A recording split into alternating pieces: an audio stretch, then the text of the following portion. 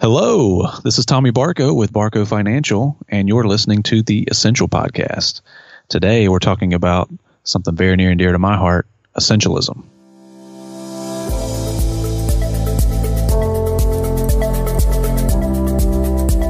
All right, well, thanks for joining us as always. Today, I have Matt Yaksha with me. He's usually on the podcast here, valuable strategic partner and friend of our practice, and is here to help us unpack this a little bit and talk about essentialism and what's important. What's up, Matt? Hey, Tommy. How's it going? Very well, very well. How about yourself? I'm excellent, Tommy, and excited to talk about essentialism, a topic that, of course, you're very passionate about, but actually got me hooked on after you sent me a copy of the book. Yeah, that's what I do. I've been impacted in such a great way, personally and professionally, and even our practice and our clients as well, and really passionate about it and love sharing it with folks. Well, and I'm glad you did, because it's made a big difference in my life. For those, I guess, who don't know, why don't we just start out by explaining what essentialism is? Yeah, great place to start, Matt. So this all began with me from a book called Essentialism. It's by Greg McKeown.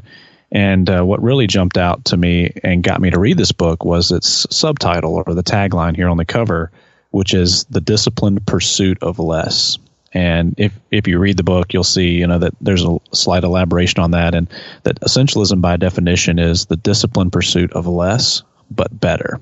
And so there's so much noise in our world and in our lives, in our businesses, and it's constantly forced into our lives. And as a result, we end up being distracted from what is truly essential, whether we're pursuing success and not being able to focus on the things that actually lead to true success, or, something extremely essential like our family or our business, our highest point of contribution. So the disciplined pursuit of less but better, that would be how I would describe essentialism for all of our listeners that aren't familiar.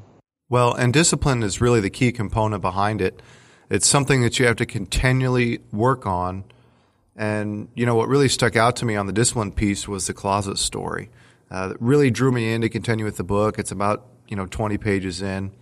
I'm not sure how well you remember it, Tommy, but why don't you share the premise behind it? Because I think it's a great way to understand how essentialism can impact your life. Yeah, for sure. So, I discovered this book shortly after it was written in 2014 and read it several times that year. And now I actually reread it every year. It's kind of fresh every time, but it's a great way to start the year. The closet story is what resonates most with people, and is one of the first things you encounter, like you said. And it really comes to tee up, what you can expect from the book and from essentialism, which is, think of your life as a closet, and there are so many things, whether it's choices that we've already made, which, the analogy would be clothes we've already purchased, that are still in our closet, that we don't choose to wear. They don't serve a purpose maybe.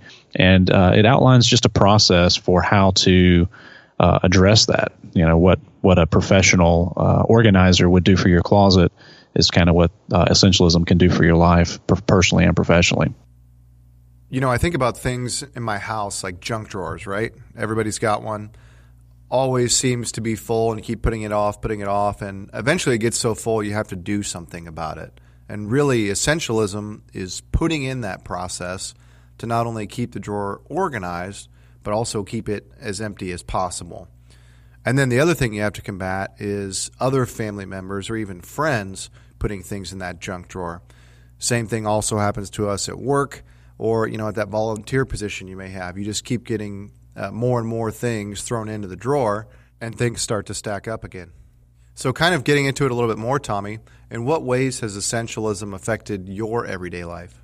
Man, there are so many, but the one that comes to mind is protecting our ability to play without guilt, and to have fun, to be free to choose to engage in those activities. And I actually read another book that was called Play It Away, and it hit me like a ton of bricks that it's very difficult for me to have guilt-free play. In other words, it's hard to unplug. Take time to really focus on something you enjoy.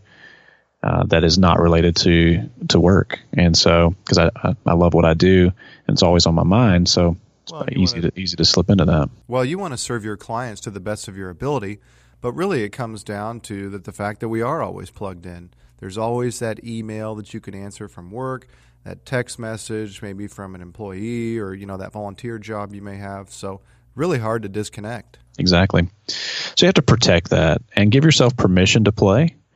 And schedule it, book an appointment with yourself to unplug. Another thing from Essentialism I gathered was a quarterly personal offsite, which was to get out of the office and get away.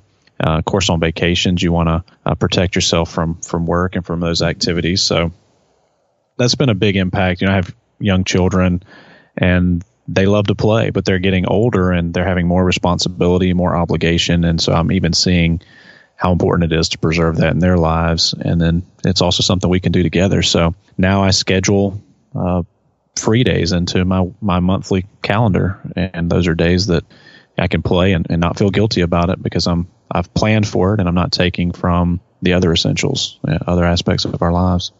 Excellent. So since you've been doing this for a while, what would you say are some good first steps for somebody who wants to essentialize their life? And there's so much here, and again, that's what draws me to it over and over, and why I'm very passionate about it. Because you can take an application now that really impacts you, and then you're peeling back another layer, and there's another application. So lots of depth here, but I think one of the biggest takeaways for me, and this is probably in part my personality, was that it's okay to say no. And actually, it's a good thing and should be celebrated. And so I would share that with the listeners as kind of the first thing. Pause before you commit. And that could be for, a birthday party for your children or grandchildren. It goes on and on, professionally, personally. We're constantly faced with decisions, and yes or no decisions at that. And so it's okay to say no. It should be celebrated more than it is, because, as he points out, we've taken the word priority and pluralized it.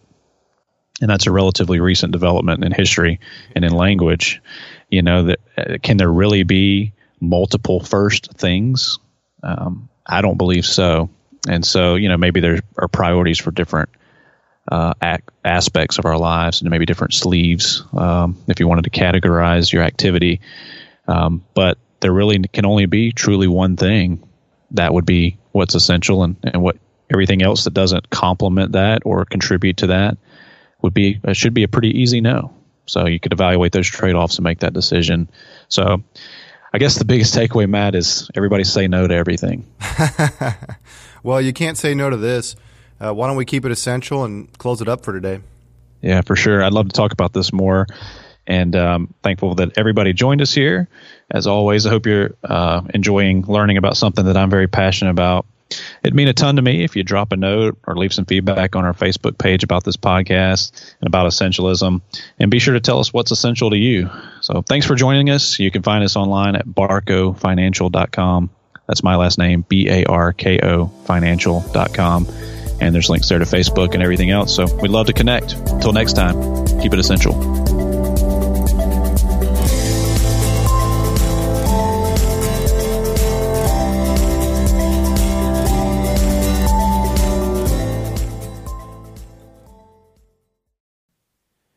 Thanks for sticking around after the music here, and as always, we appreciate you tuning into the Essential Podcast. Just have a quick disclosure for you here. Securities are offered through S.A. Stone Wealth Management, Inc., member FINRA and SIPC, and advisory services are offered through S.A. Stone Investment Advisors, Inc.